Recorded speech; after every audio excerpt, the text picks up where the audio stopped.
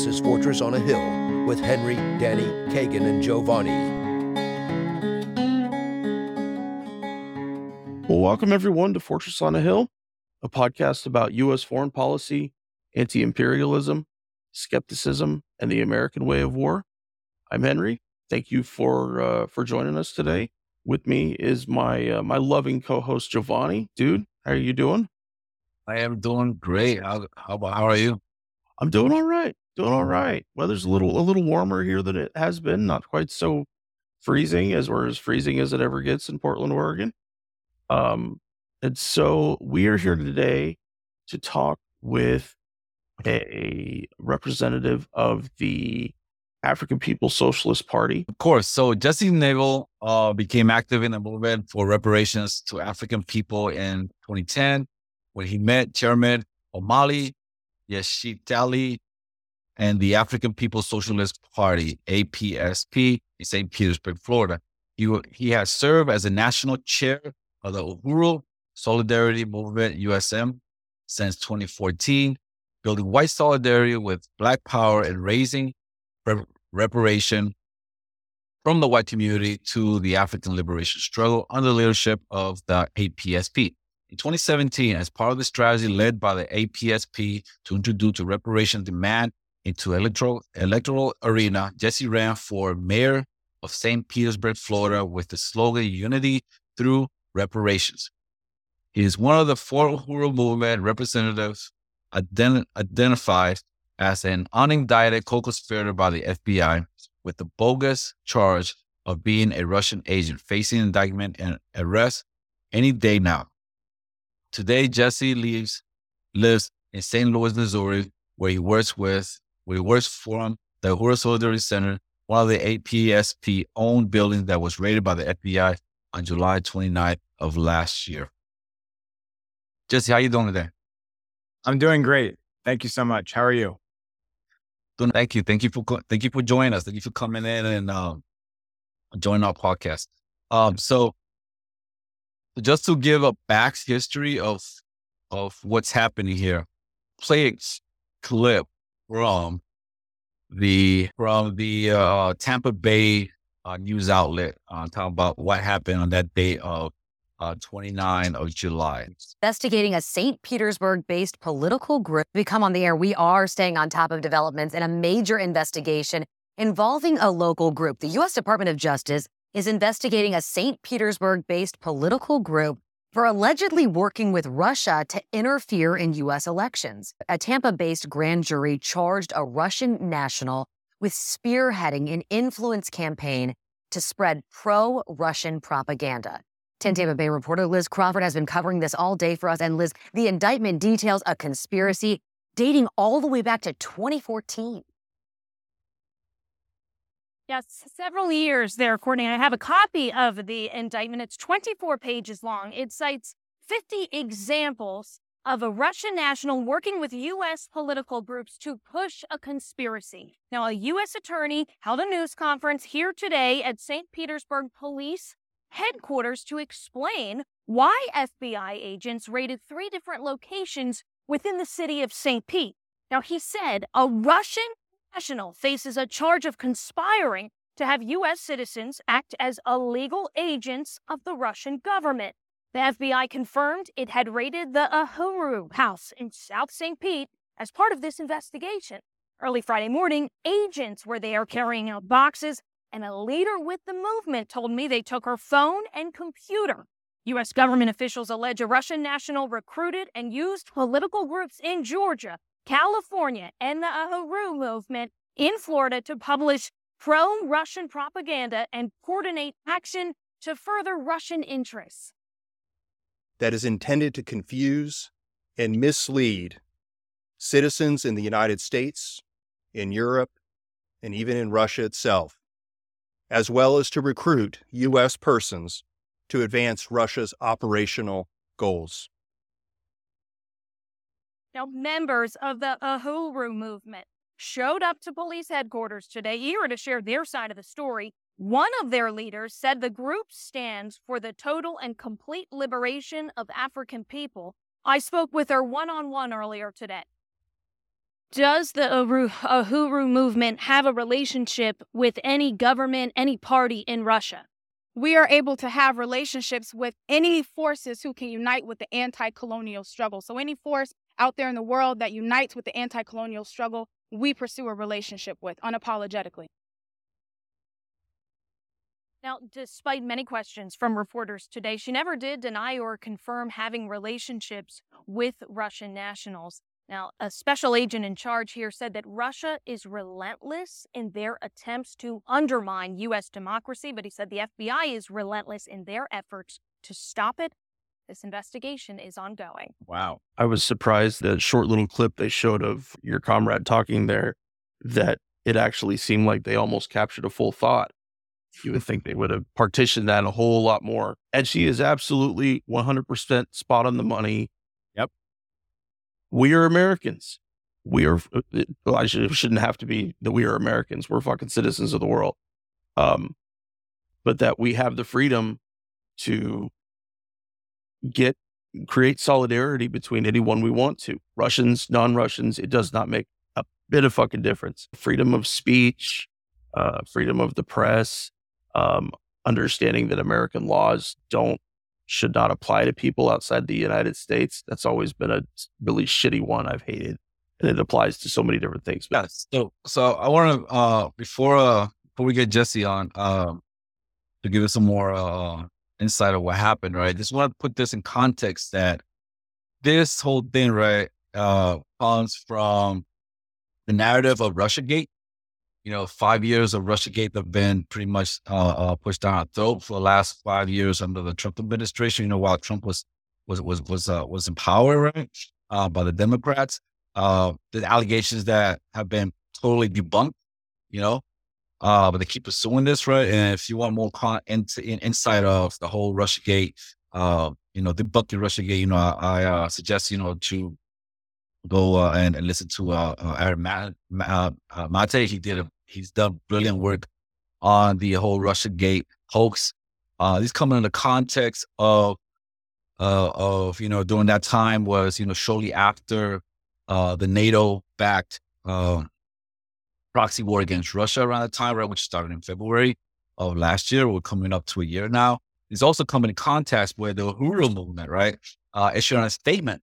I believe a month earlier, expressing their solidarity and expressing that their political take on the Ukraine-Russian conflict, in which they give a whole historical analysis or historical recount, and pretty much puts out correctly that this was a NATO push war, that this is a war that didn't have to happen. Jesse, take the floor. Thank you. Well, first of all, Giovanni and Henry, I just want to thank you both again for having me on today. And I want to say that I was particularly excited and honored to be on this program and to be among people who are veterans who are taking a stand against U.S. imperialist wars, because as people who have been on the inside of the death-wielding military apparatus of U.S. imperialism, that the fact that you have come and used your experience and your position as veterans to speak out and denounce U.S. war is very courageous and very principled, and something that I very much support and salute. And, as Henry and I were talking about a little bit earlier, one of the things that I've come to understand through my involvement in the Uhuru movement under the leadership of the African People's Socialist Party and Chairman Omali Yeshitela is that while we denounce U.S. wars abroad around the world, we have to denounce the wars that the United States carries out daily against African people inside the United States, against the indigenous people, against Mexican people, against colonized and oppressed peoples within U.S. borders, because those are the fundamental wars of colonial aggression and occupation upon which the entire United States rests. There wouldn't be a United States without the attack on African people and the theft of land and genocide against the indigenous people. And that's segues exactly into what we're talking about tonight with this act of truly militarized, violent aggression that was carried out by the United States government, by the Biden administration, and the FBI on July 29th of last year. And before talking a little bit more about what actually happened, because that news clip does not explain what actually went down on July 29th. And I want to say a little bit more about what actually happened. But before I do that, just to say what the Uhuru movement is and what the African People's Socialist Party is and what my involvement is. So Uhuru is a Swahili word that means freedom. And the Uhuru movement refers to a global movement led by the African People's Socialist Party, which is a revolutionary party of the African working class, identifying African people as one people, whether they are in the United States or in Africa or in the Bahamas or in Europe or the UK or anywhere else around the world. They have been forcibly dispersed by colonialism and slavery. And the African People's Socialist Party was founded in 1972 by its chairman, Omali Yeshitela, who had prior to that had been a part of the civil rights struggle, the Black Liberation Movement. He was a prominent leader of the Student Nonviolent Coordinating Committee in the South in Florida. And after being jailed for 2.5 years, almost 3 years, for courageously carrying out an act of civil disobedience and going into the St. Petersburg City Hall in 1966 and tearing down from the wall this hideously racist mural portraying Black people as caricatures and in a monstrous fashion. He tore down that mural and was jailed for almost 3 years. And when he came back out into the streets to organize, he formed something called the Junta of Militant Organizations, JOMO, which then merged with 2 other organizations in 1972 to form the African People's Socialist Party. And 1972 was significant because this would have been not very long after the COINTELPRO program of the FBI and the US government had effectively destroyed the Black Revolution of the 1960s. And Chairman Omali Yeshitela's goal with the founding of the African People's Socialist Party was to rebuild and complete the Black Revolution of the 1960s. So that is what the chairman has set out to do. That is what he has dedicated his life to for the past 60 years. And in 1976, Chairman Omali Yeshitela and the African People's Socialist Party formed an organization under their leadership called the African People's Solidarity Committee, with the purpose of organizing white people to stand in solidarity with the African Revolution and basically to extend the African liberation struggle into the white population and call upon white people to face the truth about this social system, this country, this government, and our relationship to it.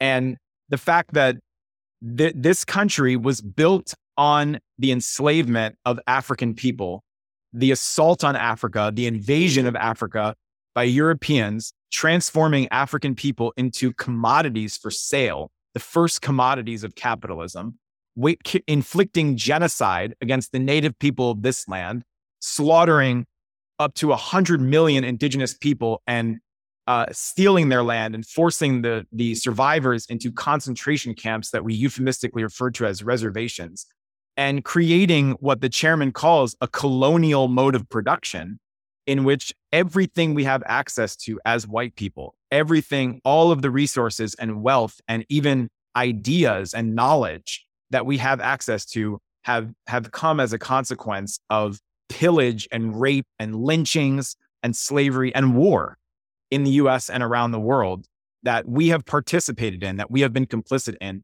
And therefore, the way for white people to divorce ourselves from this history and begin a new chapter in history that is not based on oppression and exploitation, but based on solidarity with oppressed peoples, solidarity with African and exploited peoples of the world who are fighting to end their oppression, is to fight for reparations, unity through reparations to African people. That is the slogan. And that is the work that the Solidarity Committee has done. Penny Hess, who is the chair of the African People's Solidarity Committee, has been a part of this organization since 1976.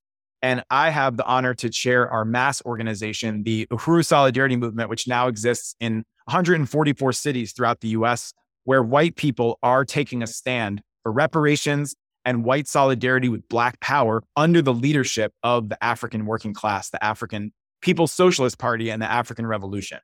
And just to transition into what happened on July 29th, I am currently living in St. Louis, Missouri. I used to live in St. Petersburg, Florida.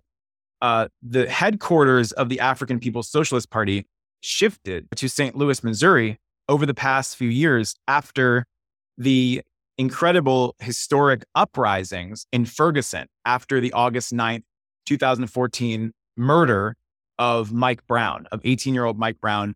People saw that around the world. He was shot and killed, left to bleed for 4.5 hours on the scalding hot pavement in a blazing hot day in August. And the community, the people rose up, and they rose up in a serious and righteous resistance and rebellion. And Chairman Omali Yeshitela and the Uhuru movement came into St. Louis to organize amongst the African community and to take it beyond protest, to take it towards a struggle for power in the hands of the African community, political and economic power over their own neighborhoods and communities and resources. And the Uhuru movement has built a program called the Black Power Blueprint in North St. Louis that has actually acquired properties, abandoned properties and buildings, and renovated them into community institutions of economic self-reliance. They built an Uhuru House Community Center.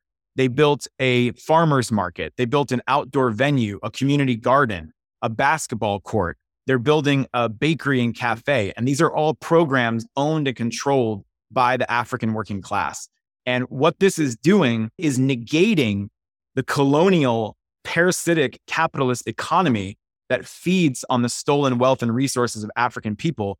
It's negating that economy and replacing it with a contending economy, which is one that is in the interests of the African working class.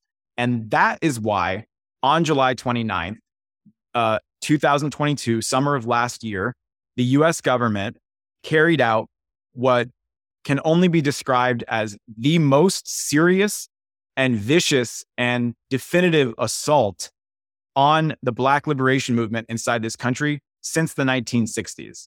And this was something that took place at 5 a.m. It was a coordinated pre-dawn multi-state raid that started at 5 a.m. here in St. Louis, 5 a.m. Central Time, and it was coordinated to start at the exact same time in Eastern Time, 6 a.m. in St. Petersburg, Florida. The FBI raided a total of 7 homes and offices belonging to the Uhuru movement leaders and members. In North St. Louis, in the impoverished Black community of North St. Louis, where Chairman Omali Yeshitela and Deputy Chair of the African People's Socialist Party, Onezene Yeshitela, who is the chairman's wife, they live in their home in North St. Louis. They were awake. They were sitting at their kitchen table. They were getting ready to go to the Uhuru House to preside over a training of 15 African women from the community who the Uhuru movement trained to become doulas, certified birth attendants, birth workers. This is part of a program the Uhuru movement is building also in North St. Louis. They're building a women's health center to address the, frankly, genocidal conditions of infant and maternal mortality faced by African women in this country. So they were preparing to go to the Uhuru House to conduct this training.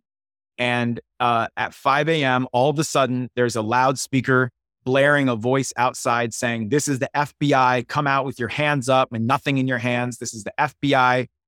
We have a warrant for this residence."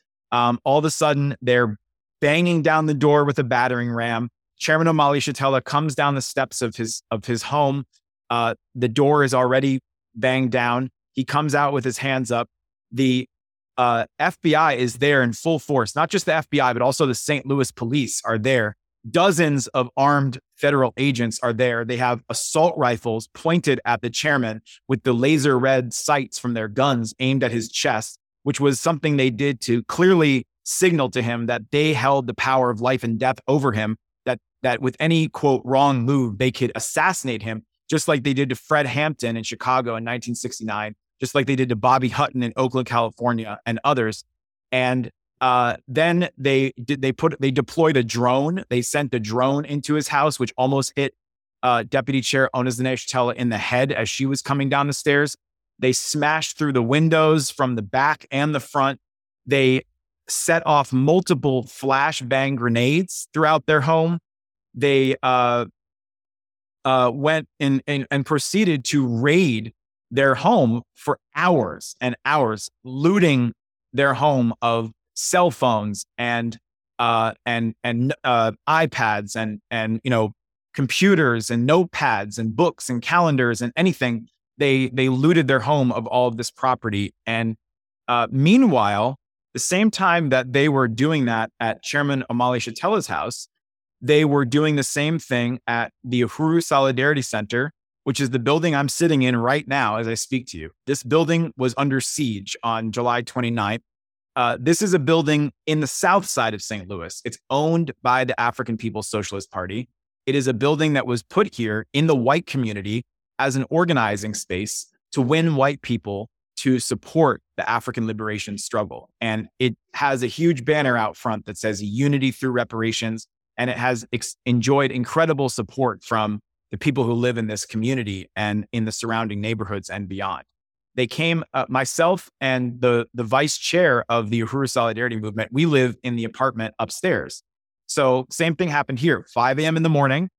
They banged down the doors, flashbang grenades, drones, assault rifles. They handcuffed us. I forgot to mention, they handcuffed Chairman Omali Yeshitela. They zip tied his hands behind his back. They handcuffed his wife, Deputy Chair Ona Zaneshitela. They told them to sit on the curb to humiliate them, which they refused to do. And then told them that they were not under arrest and eventually took the handcuffs off. They did the same thing here. They did the same thing to Penny Hess from the chair of the African People's Solidarity Committee, and Kitty Riley at their home in South St. Louis. They raided their home. They held them at gunpoint for hours. And then in St. Petersburg, Florida, the young woman that you saw in that recording is a leader of the African People's Socialist Party. Her name is Akile Anai. She heads up the communications and media department of the Uhuru movement. And she's a brilliant leader and organizer and revolutionary. They went to her home. They attacked her. They raided her car. They took her phone, her computer. And then they also raided the chairman's home in St. Petersburg. He used to live in St. Petersburg. He has a home there. He wasn't there, but they raided that home. And they raided the Uhuru House Community Center in South St. Pete, where they had at least 40 armed agents that went in and broke down 10 doors total in that building. Every single door inside the building, they smashed down and took just tons of documents, financial documents, hard drives, archives going back to the 70s, everything they could get their hands on, they just looted from those properties. And as was said in that recording, that news clip that we watched, the absolutely ludicrous and downright offensive so-called justification that the U.S. government gave for this assault that they waged against the African People's Socialist Party is that, according to them, the African People's Socialist Party, the struggle of African people for liberation, for an end to the type of violence we just saw in Memphis with the brutal beating to death of Tyree Nichols that happens every single day in this country, that is actually a Russian conspiracy being orchestrated by an agent of the Russian government. And before even going into the specifics of how absurd that is, and most people, I've talked to very few people who have responded to that with anything other than laughter at how ludicrous and frankly unoriginal it is. I mean, it's the oldest cliche in the FBI playbook to try to discredit Black liberation freedom fighters by saying that they're working for the Russians. I mean, they tried the same thing with Martin Luther King. They did the same thing to Paul Robeson and William Patterson and W.E.B. Du Bois and many, many others who were accused of working for the Russians. And Chairman Omali Yeshitela is 81 years old. He is an incredible leader that is beloved around the world for fighting for freedom for African and oppressed peoples everywhere. That means that for the majority of his life, over 60 years, he has fought for African liberation. The idea that he needed somebody in Russia to tell him that that needed to happen, the idea, in my view, we should be insulted that the US government would expect us to believe something so bogus and even racist, that African people are incompetent or incapable or unintelligent to be able to know that they are oppressed and should fight for their liberation, and that they require some outside force from Russia or anywhere else to intervene and tell them that they need to do that. So it's absolutely absurd. Anyone who really wants to understand why the African People's Socialist Party has come under attack, all you need to do is look at COINTELPRO. All you need to do is look at the FBI's history of targeting African people who have stood up and fought for their liberation back to the inception of the FBI, which was created in the early 1900s and which cut its teeth attacking and infiltrating and destroying the movement led by Marcus Garvey. So this is a very serious attack. And the Uhuru movement has launched a counteroffensive campaign called Hands Off Uhuru, Hands Off Africa, that is winning massive support. And I'll just close this little segment by saying that if the FBI's goal was to intimidate people away from the Uhuru movement, scare people away from the Uhuru movement, then they must be kicking themselves right now, because the result has actually been a tremendous outpour of support and people who want to defend the right of African people to organize for their liberation. Yeah, I wanted to add there, what you just mentioned there, what you described there, reminiscent to what happened to the Black Party, what happened to the MOVE organization, and I think what's in Philadelphia, right? Right, 1985. Yeah, what happened recently to in Puerto Rico, for example, that's where I'm originally from. Yes. To Filiberto Ojeda. Filiberto Ojeda, he was the leader of the popular Boricua army, call it aka Machetero. He was raided also in the early morning in his home, but he was actually gunned down by the FBI during that time. And that happened right shortly after 9/11. So I wanted to read the statement that Uhuru put out right after the special operation, right after the Russian incursion in Ukraine. On March 17, 2022, the African Socialist Party conducted a press conference featuring Chairman Omali Yeshitela, who put forward the official position of the African Revolution regarding the side we must take in Russia's defensive war in Ukraine against global colonial powers. The February 2014 CIA-inspired or initiated and led coup in Ukraine was a crucial event contributing to the Russia's defensive war against Russia being fought in Ukraine. However, the event most significant to this war was the invasion of Russia following the 1917 revolution that resulted in the establishment of the socialist state, stemming from an international movement to destroy global parasitic capitalist system. It was this invasion of Russia by all the colonial powers of the world. There were about 34 countries that took part in this war and in this invasion of Russia, right, including the U.S. and Japan, that the African People's Socialist Party recognizes as the critical event that should contribute to an African position of the current war being fought in Ukraine. This was the beginning of the colonial war against Russia that is pending against today in the Ukrainian invasion. The invasion of Russia by colonial powers in 1918 was an invasion to protect the colonial mode of production that was begun with the attack on Africa more than 600 years ago. The threat of what will become Soviet Russia as revolutionary abaters and examples of the emancipation of workers and oppressed of the world could not be tolerated by the colonialists. I'll remind everyone that the 1918 invasion of Russia did not occur in a vacuum. The meaning of our definition of the colonial mode of production that Russia, independent of its will, was fighting against is crystallized by the fact that the invasion of Russia was initiated during the same time of the 11 million strong anti-colonial Garvey movement stretching around the globe, demanding Africa for Africans at home and abroad. It was a time frame Pancho Villa and Emiliano Zapata revolutionary work in Mexico and of the FSLN in Nicaragua. 1915 was the year that the U.S. Marine invaded Haiti and stole all the gold in its treasury and forced the Haitian government at gunpoint to change its constitution, allowing whites to own land for the first time since its 1804 revolution. Of course, all this colonial aggression by the U.S. was a normal reflex for a country that was itself founded as a settler colony, no different than South Africa or Israel. A country whose economy was built on stolen indigenous land and stolen African labor, earning a special place within the colonial mode of production defined by the same means and relations of production globally that are reflected domestically in the United States. This was the basis of context of the United White Nationalist invasion of Russia in 1918 and the ongoing economic quarantine intended to break the back of the Soviet state. This is also the basis for the 1949 creation of the North Atlantic Treaty Organization, NATO, explicitly created to contain and crush Soviet Russia. The existing world order, led since 1949 by the international colonialist bloc known as the Atlanticists, achieved its current political and economic anti-Russia configuration during the period of the 1940s.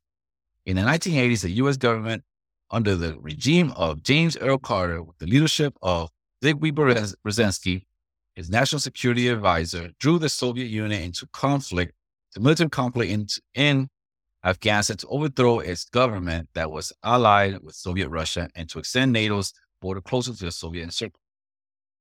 A host of color revolutions and related struggles aided by opportunism, the desire to join the white colonial world of Europe and the U.S. in partaking the flesh of the colonized and to experience the status of life common to other white people to our disadvantage has led to the expansion of NATO to now include 30 different countries allied against Russia. Since the 1991 dissolution of the Soviet Union, the U.S. has escalated its efforts to contain Russia. According to one online source, since the dissolution of the Soviet Union in 1991, the NATO military alliance has extended its borders 800 miles to the east, incorporating Poland, Hungary, Chechnya, Bulgaria, Estonia, Latvia, Lithuania, Romania, Slovakia, Slovenia, Croatia, Montenegro, and North Macedonia. In 2021, NATO officially recognized Ukraine itself as an aspiring member, and Sweden and Finland are also considering joining the anti-Russian alliance. While many have been forced to recognize the existence of colonialism as it relates to the individual countries, the African People's Socialist Party has determined that the initial 15th century European colonization began in Africa developed into mode of production, colonial mode and production that continues to define the political landscape of the world. Western Europe, white colonial identity, and the existing colonial mode of production enveloping the world were achieved during this period. Unlike most of Europe, Russia's development from feudalism did not go through the colonial mode of production, but it's a product of the Russian socialist-led revolution of 1917. This is why Russia today, although it makes no pretense of being communist or revolutionary, has been able to briefly enter into the colonial mode of production on its own terms, free from the absolute dictates of the U.S. Under the leadership of Vladimir Putin, Russia has become an active, aggressive opponent of the unipolar world domination of the U.S.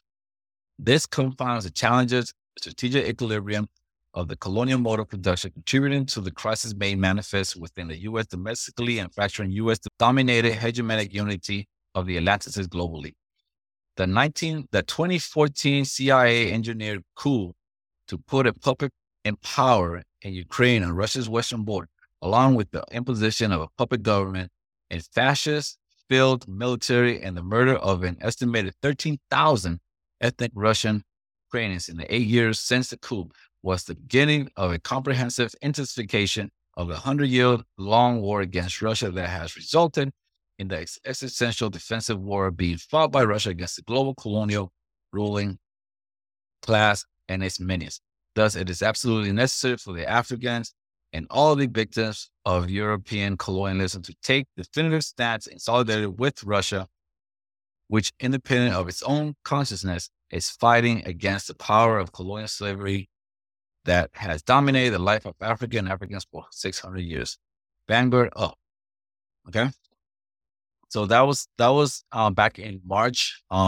Shortly after that, 4 months later, that's when the Uhuru suffered its the FBI raid. So one of the things that one thing that's interesting is that that after when the Russian intervention in Ukraine happened, right? A lot of the progressive social movement just either went on silence or just took up the official narrative. That Russia went bad, and Ukraine was a worthy victim all of a sudden, right? Before that, Ukraine was one of the most corrupt states in Europe, but after that, it became the worthy victim overnight. But what's interesting is, right, that a lot of these progressive organizations that were outside, fighting against American imperialism, et cetera, right, all of a sudden just took the same language that the imperialists used, right? Whereas Uhuru pretty much took a different course, right? And Uhuru hasn't been the only one. It's been a handful, right? But Uhuru was pretty much the first one that actually has experienced a direct intervention, from the state. Other outlets, were canceled, were thrown out of Twitter, where, their YouTube account was closed down, was expunged, was kicked out. They were called Russian propagandists or whatever in their Twitters or and stuff like that, right? But it was Uhuru that was actually that targeted, militarily, speaking, to intimidate. I don't know if it's, to use you as an example, or what? What do you think? Yeah, I think. Well, I'm glad you read that piece. That was very powerful to hear that again. It's been a little while since I've read that. That analysis from Chairman Omali Yeshitela was incredibly important in explaining what was going on in Russia, in giving a revolutionary analysis of it at a time when, as you indicated, there was pretty much nobody else on the so-called left or anti-war movement or anywhere else that was really putting it in the context of the colonial mode of production and of a system built on slavery and genocide and white power, and in the context of the struggle that the United States has been waging against Russia for over 100 years. So I think that was really important to review that. And in terms of the attack on July 29th, I think in one way, the Russia issue is relevant in the sense that the United States is losing power all over the world. That is something that there is growing recognition of, that reality, that the United States' position as the head imperialist hegemon is declining because oppressed and colonized peoples around the world are fighting back, are resisting, are struggling. Whether it's in Africa, inside the United States with African people, indigenous people, Mexican people, whether it's in Africa or in, Palestine, occupied Palestine, or Latin America or Asia or anywhere else. And also these other governments and countries that are fighting to create their own path independent of the will and dictates of US imperialism, such as China and Russia and Iran and North Korea and Syria and Cuba and Venezuela and others are increasingly working together to create a system and even economic arrangements and relationships separate from the United States. And this is what Chairman Omali Yeshitela has described as the uneasy equilibrium between the past and the future, and the crisis of imperialism that flows from that. So on the one hand, in desperation to try to hold on to their power, that is why you saw the FBI bang down the doors of the Uhuru movement, put Chairman Omali Yeshitela in handcuffs, and cook up this absolutely bogus, charge against the chairman and the Uhuru movement. It's a sign of their weakness and desperation. On the other hand, it has nothing to do with Russia at all. Russia is just the convenient legal cover that they have put together to justify carrying out what they hope will be a legal lynching of Chairman Omali Yeshitela and the others. And I forgot to mention earlier, I want to say this, that 4 people in the Uhuru movement were characterized in the indictment, because the basis for the raids on July 29th was an indictment that was issued by the so-called Department of Justice against a Russian national in Russia. He lives in Moscow. He's not ever going to face trial in the United States. He lives in Russia. But they issued an indictment against this Russian man who they claimed was actually pulling the strings behind the Uhuru movement and Chairman Omali Yeshitela. And in the indictment of this man in Russia, 4 people from the Uhuru movement were characterized as, quote, unindicted co-conspirators. One of them, the first one, was Chairman Omali Yeshitela, and he is clearly the chief target of this attack. The others were Penny Hess, the chair of the African People's Solidarity Committee, Akile Anai, the director of the Agitprop department for the African People's Socialist Party, and myself. And now there are strong indications that within the next 2 months at latest, possibly by the time this podcast airs, that Chairman Omali Yeshitela and myself and Penny Hess and Director Akile Anai and potentially others from the Uhuru movement will have been indicted ourselves and arrested, and will be facing trial on these bogus charges of failing to register with the Attorney General's office as a foreign agent of the Russian government, and involving ourselves in an alleged conspiracy to commit an offense against the United States government. And I mentioned W.E.B. Du Bois earlier. And just to go back to that, in 1951, W.E.B. Du Bois, who was actually 83 years at the time, 83 years old. So the chairman is 81, Du Bois was 83. And in 1951, W.E.B. Du Bois was indicted by the federal government on the exact same charge. He was charged with being a Russian agent. And he was charged with being a Russian agent for circulating a petition calling for peace and calling for an end to the proliferation of nuclear weapons. They said that he was a Russian agent. They put him on trial. And that in that situation, he was actually acquitted. The judge dismissed the case before it even went to a jury.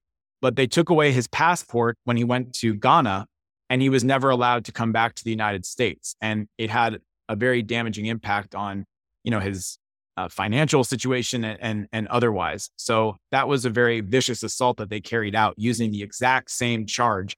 And it's interesting because, as Chairman Omali Yeshitela has pointed out, the law that they are using to make this attack is called the Foreign Agent Registration Act, and it's something that is exemplary of selective prosecution. They will use it to attempt to silence and crush the Black Liberation Movement, but you have this massive Israeli lobby that runs unabated in this country, runs amok, openly advocating for the Israeli government, and is never required to register as foreign agents of the Israeli government, and is never penalized or facing any kind of prosecution for brazenly and openly functioning as agents of the Israeli government. So it's a political attack against the African liberation struggle, disguised with this legal cover about Russia and working with a foreign government or something like that. And some of the specific things that the U.S. government claims, you can read the indictment. If you Google the Alexander Ionov indictment, you can read it. And people should read it because it's laughable. I mean, it's absurd. Some of the things that they claim the Uhuru movement was doing at the behest of the Russians, one of the things they claim was a Russian plot was the elections that the Uhuru movement participated in St. Petersburg, Florida in 2017. The the Uhuru movement ran 2 candidates for office, Akile and myself. We both ran for office for city council, and I ran for mayor of St. Petersburg, Florida, on a platform of reparations to the African community and self-determination for African people. And they claimed that those elections were actually influenced and funded by Russia, and that the issue of reparations, introducing the issue of reparations into the electoral arena, was something that the Uhuru movement was courted to do by the Russian government. But the Uhuru movement and Chairman Omali Yeshitela has been raising the demand for reparations going back to the early 1980s and even before that. In 1982, the African People's Socialist Party held the first World Tribunal on reparations to Black people in the United States in Brooklyn, New York. And at that tribunal, which had a panel of experts and judges from around the country and the world, they found the United States guilty of the crime of genocide against African people. And that is another thing that they claim was something orchestrated by the Russians. In 2016, the Uhuru movement took a petition to the United Nations called Africans Charged Genocide, pointing out, exposing that if you look at the United Nations legal definition of the crime of genocide, the Convention and on the punishment and prevention of the crime of genocide, the definition fits perfectly the brutal experience of African people in the United States. That it perfectly applies to the conditions faced by African people. The police violence, the mass incarceration, the foster care system that separates children from their families, the imposition of drugs, the creation of an illegal drug economy that's used to justify the criminalization of African people and mass incarceration of African people. All of this is consistent with the United Nations definition of genocide, going back to the beginning of the United States up to today, ongoing to this day. And it didn't take a Russian for African people to come to that conclusion, because in the early 1950s, there was a similar petition brought before the United Nations by Paul Robeson and other African leaders at that time who were also accused of doing that at the behest of the Russians. So it's a means by which the United States government and the Biden administration and the colonial system as a whole are attempting to discredit and delegitimize the criticisms that African and oppressed people would make of this social system and of the conditions that they are forced to suffer living under this social system. That if African people criticize the US government for the murder of Mike Brown, or for the murder of Breonna Taylor, or Sandra Bland, or Tamir Rice, or Tyree Nichols, or talk about the genocide faced by the indigenous people and the fact that they live in concentration camps where the average life expectancy is 42 years old, or the fact that there are mass graves of Mexican people who are slaughtered coming across a false colonial illegitimate border on their own land, that if you complain about any of those things, that if you criticize and expose any of those things, it is illegitimate because the Russians told you to do it. And, the other thing I would say about this that I think is very important is in the 1960s, when COINTELPRO was being waged by the FBI, when war was being waged by the FBI against the Black Revolution of that time, when they assassinated Fred Hampton in Chicago, they came at 4:00 in the morning, and the FBI and the Chicago police shot him dead in his bed. An agent had been assigned to infiltrate the Chicago chapter of the Black Panther Party, drugged his drink the night before the assassination took place, so he would be immobilized and incapable of getting up from his mattress to defend himself. They came in, they shot him, they murdered him, and also Mark Clark, who was another member of the Black Panther Party.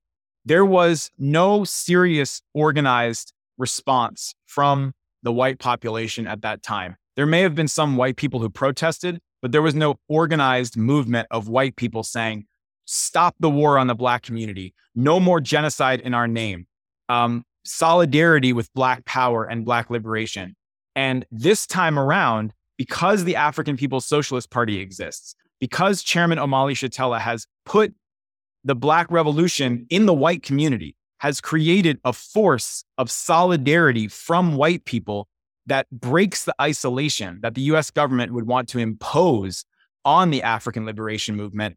This time around, there is the voice of white people that can speak out and say that we are not going to sit by and do nothing while this government attempts to add Chairman Omali Yeshitela's name to the list of political prisoners already so long in this country that includes Leonard Peltier and Mumia Abu Jamal and so many others. We are not going to watch this government add Chairman Omali Yeshitela's name to that list. And the last thing I would say on that is that we expect indictments any day now. They want to put Chairman Omali Yeshitela in prison for the rest of his life. They want him to die behind bars. He is 81 years old. And we are working to raise the legal defense fund for this campaign. If people go to handsoffuhuru.org, you can see where you can actually contribute to urgently needed funds that are urgently needed funds. Lawyers have been hired to represent the unindicted co-conspirators, quote unquote, pre-indictment, but a lot of money, hundreds of thousands of dollars will be needed to retain legal representation once indictments happen, because we do plan to go to trial and we plan to beat this. We plan to win. We plan to make this a humiliating defeat for the United States government. And Chairman Omali Yeshitela's strategy from day one has been, if they want to attack and threaten to put the African People's Socialist Party, the African People's Socialist Party is going to put them on trial. They are going to be on trial. They're the ones who have to answer for the legacy of bloodshed and slaughter and assassination and surveillance and harassment against the Black liberation movement in this country historically. And the African People's Socialist Party, its only crime, if you will, is that it has refused to just accept the state of the world as it is and the conditions that African people face, and has fought to bring freedom and self-determination to African people and to all of humanity. So I would definitely encourage people to do whatever you can to support this campaign. Go to handsoffuhuru.org, join the campaign, get involved, take this out into your community.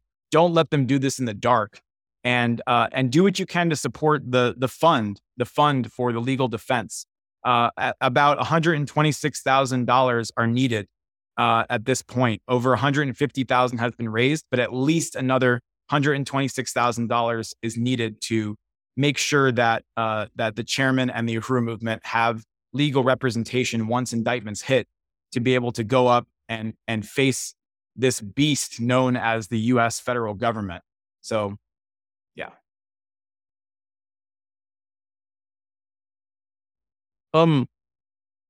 Before we go on, I wanted to read a real short synopsis about COINTELPRO. Mm-hmm.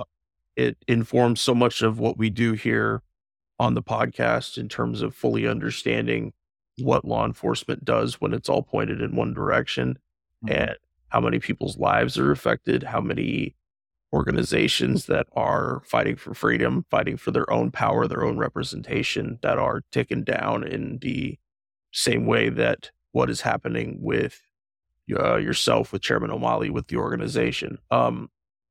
So it's about COINTELPRO. COINTELPRO was a series of covert and illegal projects actively conducted by the U.S. Federal Bureau of Investigation, aimed at surveilling, infiltrating, discrediting, and disrupting domestic American political organizations. FBI records show COINTELPRO resources targeted groups and individuals the FBI deemed subversive, including feminist organizations, the Communist Party USA, anti-Vietnam War organizers, activists of the civil rights of Black Power movements, ergo Martin Luther King Jr., the Nation of Islam, and the Black Panther Party, environmentalists and animal rights organizations, the American Indian Movement, the Chicano and Mexican American groups like the Brown Berets and the United Farm Workers, independence movements, including Puerto Rican independence movements such as the Young Lords and the Puerto Rican Socialist Party, a variety of organizations that were a part of the broader New Left, and white supremacist groups such as the Ku Klux Klan and the far-right group National States Rights Party. So, what I mentioned before, is that this history, these horrifying programs that essentially destroyed a huge portion of the left across the civil rights movement and continuing forward. And so it's important that we have that context, that we add that into what we were talking about. Definitely. I wanted to make one real quick comment about the nature of the raids and how they were organized, just from a little bit of a law enforcement perspective. That the amount of overt violence, flashbangs, beating down doors, pointing guns, lasers pointed at people's chests, that this really, to me, would demonstrate that these are supposed to be very dangerous people that are armed with lots of weapons, people who are going to try to incite violence in much bigger ways. I heard the chairman, when he was on, he had that interview with Lee Camp, a very great discussion. I'll make sure I'll put that down in the show notes. He mentioned to Lee that, if, of course, they could have just come and knocked on the door. Right. And the same for all the other locations, all the many places that this happened, that they could have done that very easily. And like I'm saying, just objectively, they had no reason to.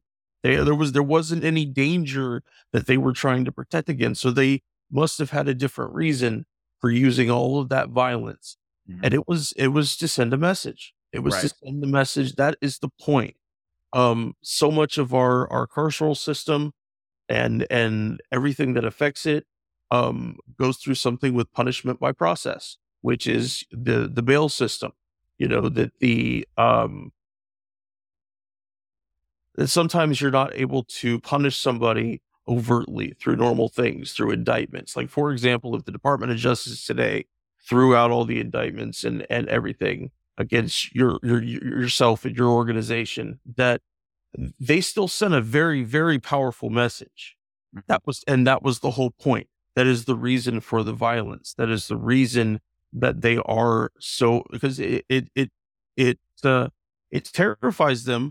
I don't think so much that you guys exist, in that more that you're right and you're going against the token line, the Biden administration narrative of, talking about the war in Russia, creating solidarity in that way. There's no secret. This is not a war, Russia versus Ukraine. This is actually a NATO war against Russia. And it's been something that's been on the works for a long time. And I just didn't start in February 2020.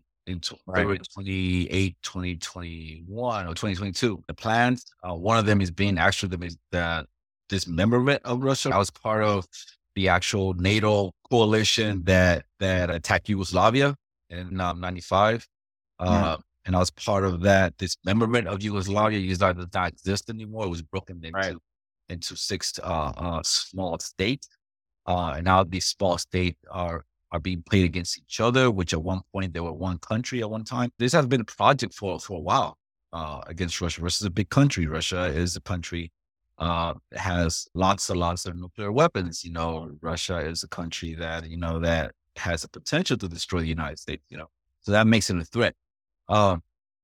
So going back to what Henry was discussing, and you, Jesse, you guys mentioned this raid and the flashness of the raid, the exaggeration of the raid. It just knocked, right? It was very exaggerated, right? Was this a message? You saw that also. We're coming up to the assassination of Malcolm X. Malcolm X was another person that Malcolm X was assassinated in February 21st. He was another person that was bringing up also the plight of the African American to the UN before he was assassinated. So these all just to send a message. We also talk about Eugene Depp, for example. Eugene Depp, and took a stand right before when the United States decided to intervene in the First World War, right? He was put in prison. And Meg Goldman was deported. So all these comes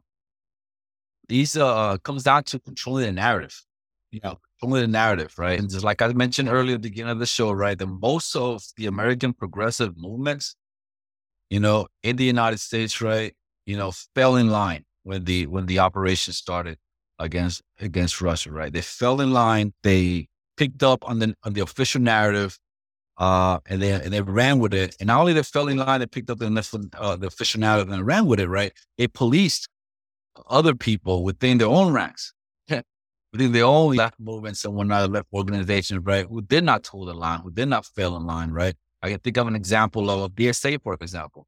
DSA, the Democrat Socialists of America, for example, right? They put out a statement right after the intervention in Ukraine.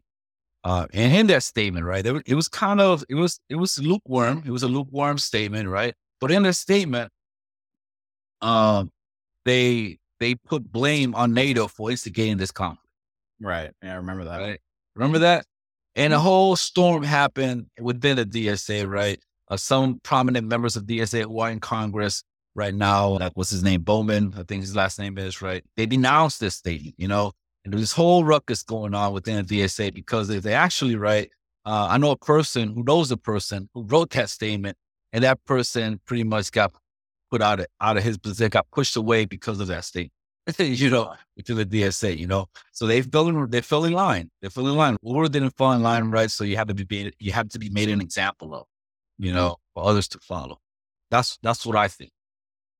Yeah, and the Uhuru movement has always taken these positions of uniting with peoples around the world who are involved in a struggle with U.S. imperialism, and even the war in Afghanistan.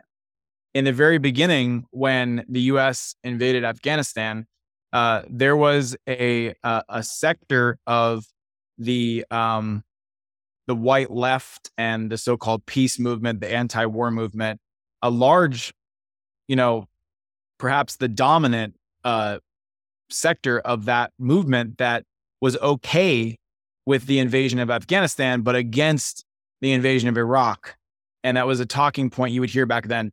Well, why are we invading Iraq? We should just be going into Afghanistan, And the Uhuru movement was opposed to the U.S. invasion of Afghanistan and Iraq from the very beginning, immediately from the beginning, and formed an anti-war coalition in Florida called the Florida Alliance for Peace and Justice that raised up the stance of solidarity with the people of Afghanistan and Iraq and called for a genuine anti-war movement, not only to call for peace, but to actually call for victory to the people of Afghanistan and the people of Iraq and oppressed and colonized peoples around the world who are involved in a struggle to defend their nations and their sovereignty from U.S. imperialist aggression. So, yeah, I appreciate what you're saying. I think that is a very important point. And I'll leave it at that. Yeah, let me a little bit into what your you missed your information. What's her name? Akile Anai, Akile, last name Anai. Okay, let me since the other article just says something briefly, which say have her pretty much come out a little bit longer of what she said in her press conference right after the raids. Okay. In this press conference, neither were questions from the media, but we're here because we want to explain what this is about, what the FBI, what the police have stated as the basis for, this so-called investigation. We want to clarify several things. One, that what happened this morning when my car and my personal property was seized from my possession, one, they attacked Chairman Omali Yeshitela and Deputy Chair Onizane Yeshitela in St. Louis, Missouri, where our current headquarters is for the African People's Socialist Party, the Uhuru movement, when they broke into their homes and they handcuffed our leadership when they went into the Uhuru house here in St. Petersburg, Florida, without issuing a search warrant when they broke down the doors. So we want to say that they are characterizing this as some kind of investigation into our affiliation with, Russian foreign governments and things like that. But one, I think that this exposes the crisis that the U.S. imperialism is in. Because the U.S. and other world colonial powers have been collaborating against Russia for early into the early 1900s. And this is a consequence right now in 2022 that we see the same attack against Russia. And right now, this war with Ukraine, this defensive war in Ukraine that Russia is actually waging against world colonial powers, not Ukraine as a single entity, but the U.S. and all colonial powers who have an interest in colonially dominating African people right here in this country and around the world and extracting resources from the majority of peoples on the planet. That system, this current system, is in severe crisis, and they cannot rule in the same old way. So that's what we understand, one, about the U.S. government. And the ruling class itself states that imperialism is on the decline. U.S. power is not cyclical, but it is permanent.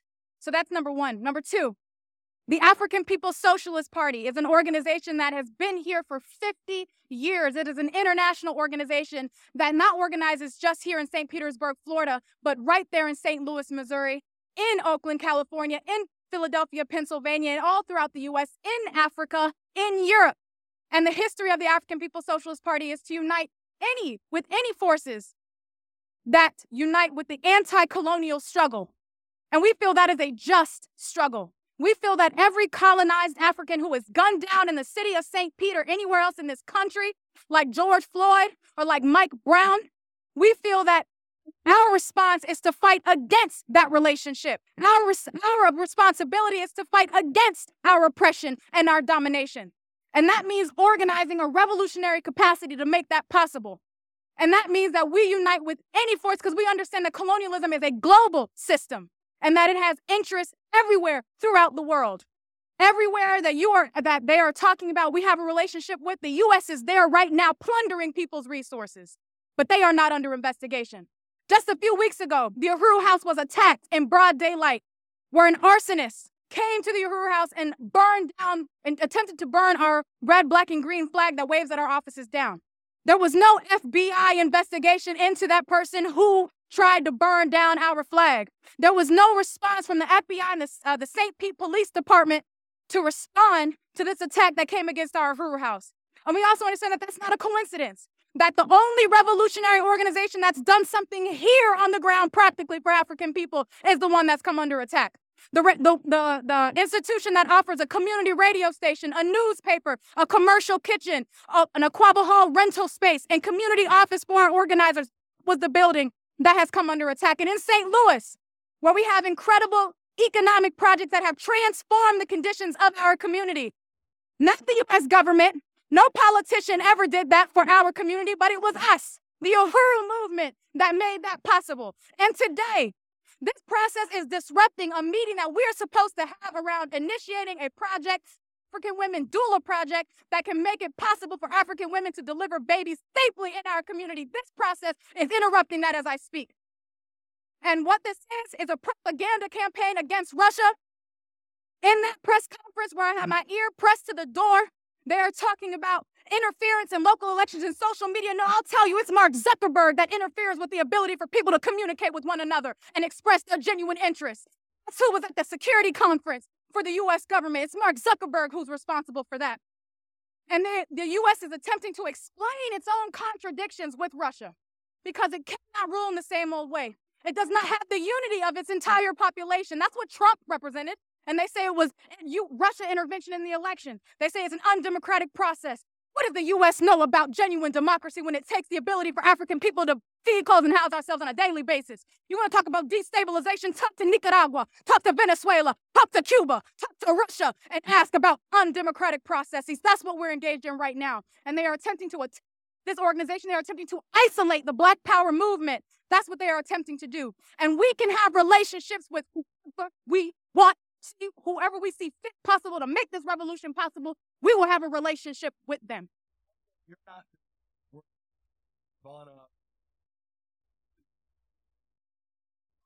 Look, they're raiding our properties as we speak. Whatever you want to know, they'll let you know what we have and what we have not done. But I will say this, that we unite with any force that is willing to unite in our anti-colonial struggle.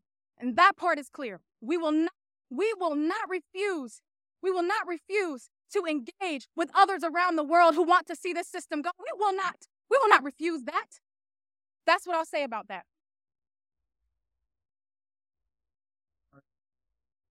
The U.S. is working with every colonial government in the world, and nobody is saying a damn thing about what the U.S. is doing in Africa. What they don't raid the homes and ask white people any questions after they come back from Israel, where they're murdering Palestinian people every single day. They don't flash bomb their homes. They don't send the police there, even though they went into international waters in a place where they are killing Palestinians on a daily basis. Nobody is asking them any questions about their affiliation. The U.S. is affiliated with all the undemocratic forces around the world attempting to oppress African and other colonized people. Why would we register as a foreign agent? We recognize that this is an illegitimate settler colony, that the only foreigners here are Europeans who came here and stole this indigenous land at gunpoint. That's who needs to register as a foreign alien or whatever. It's the U.S. government. What does it state? Because they didn't give us any of that paperwork. You want to know my name? Because I can tell you.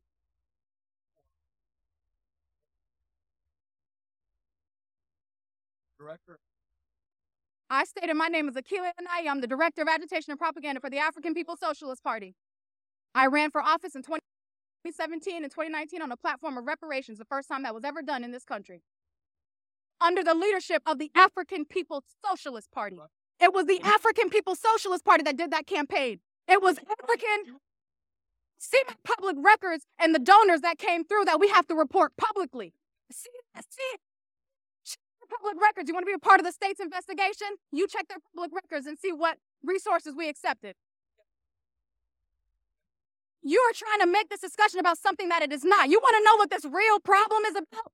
If you are genuinely interested to know what this situation is about, not live in fancy land about whether or not I accepted money from Russians, this is real. Not the way you want to see it, not the way you want to control the narrative. What I'm talking about right now is that they're using Russia as a part of a propaganda tool against the people, to turn you away, to win, first of all, win your unity with the U.S. government. The U.S. government has no ability to answer any of your questions. None. It can't solve any of your problems, and they tell you that it's Russia's fault. Russia is not in your community causing you to starve. Russia is not in your community pushing you out. Russia is not the St. Pete Police Department that killed Tyron Lewis in 1996. It was not Russia. It was the U.S. government that did that. Wow. Damn. Powerful. Just to echo what you're saying, as, millions of Americans today are struggling, inflation, struggling with insecurity, economic insecurity, social stratifications, etc. The Biden administration just sent $100 billion to Ukraine. Thanks for showing that. That was very powerful. And I just want to say a quick word about Akile Anai, who is in that video. She is the Director of Agitation and Propaganda, which means for the African People's Socialist Party, she presides over just a massive department of the Uhuru movement that includes the production of the Burning Spear newspaper, which I actually just got the latest issue earlier today. The Black Power 96.3 FM radio station, Burning Spear Publications, they published books, and so much more. I mean, just an incredible piece of the work of this movement that comes under the direct leadership of the Agitprop director. So I just really salute Akile and appreciate you for showing that clip. That was very powerful. I would also recommend people check out on handsoffuhuru.org. There is a 3-minute video that contains some footage of the actual raids. We were able to get some security camera footage of the raids and a few little, cell phone cameras that were able to record some of it. And even describing it, it's hard to really convey what went down on July 29th. So I would definitely recommend people check out that video on handsoffuhuru.org. Thank you. You got anything to add on, Henry? It was very powerful. I kind of really relished the reporter trying to be perfect will and just completely bombing. Yes. So it's like, I'm sorry, you're not even really part of the discussion. Why are you here? But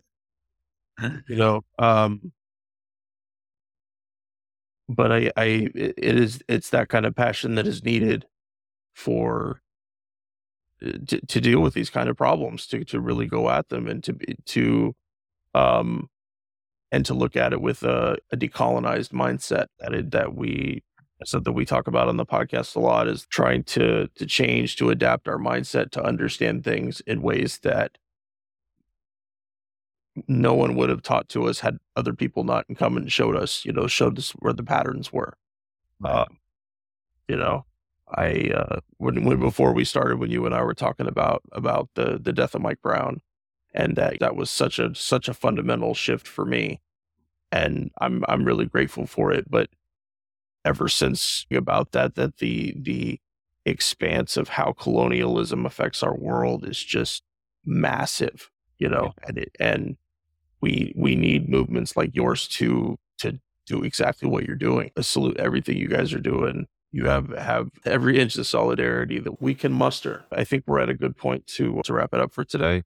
I just want to thank you both again. I really appreciated the opportunity. And again, I was very honored to be asked to be on this program to speak with you about this. And I would like to extend an invitation to both of you and to all of the listeners of this podcast to come to St. Louis. Come to St. Louis, Missouri, see the Uhuru movement, see the Uhuru House. And on March 11th and 12th of this year, the Uhuru Solidarity Movement is having a national convention in St. Louis at the Uhuru House, calling upon the white community to stand in solidarity with the African liberation struggle against these attacks. The theme of the conference is White People Say No to FBI War on Black Liberation, Hands Off Uhuru. And you can go to uhurusolidarity.org, usmconvention2023.eventbrite.com for the registration. And Chairman Omali Yeshitela will be speaking at that event. Director Akile Anai, who you just saw in that video, will be speaking at that event. Chairwoman Penny Hess will be speaking at that event. These are the so-called unindicted co-conspirators that will be featuring at this event. So I definitely invite anybody out there to come check this out, and also to go to handsoffuhuru.org, donate to the Legal Defense Fund, join the campaign, get involved, and take action. So thank you so much. It was a great honor to be here with you both today. Yeah, I just want to say solidarity to you, Jesse, and solidarity to the Uhuru movement, to the chairman, and to year of information. Solidarity to her as well. Solidarity for you guys to come on top of this, and hopefully this indictment just get thrown out, and you guys can continue to go on with your work. Going back to Malcolm X, that he knew that in order for the plight of Black Americans and oppressed people, not only Black Americans, but also other oppressed people within the United States, right? In order for the plight, which include indigenous, Latinos, or whites, and so forth, right? In order for the plight to change, it wasn't enough to petition our government. It wasn't enough. He understood that you needed outside pressure as well, and that's why he was intending to bring it into the UN, the plight of Black people in the United States, and all oppressed people in the United States, because it takes pressure from outside, not just inside, but outside as well, to make some type of change within this, within the belly of the beast, within empire. Because alone, just making phone calls and petitioning, and signing petitions and doing demos, that's not going to do it on its own. It takes pressure from the outside as well.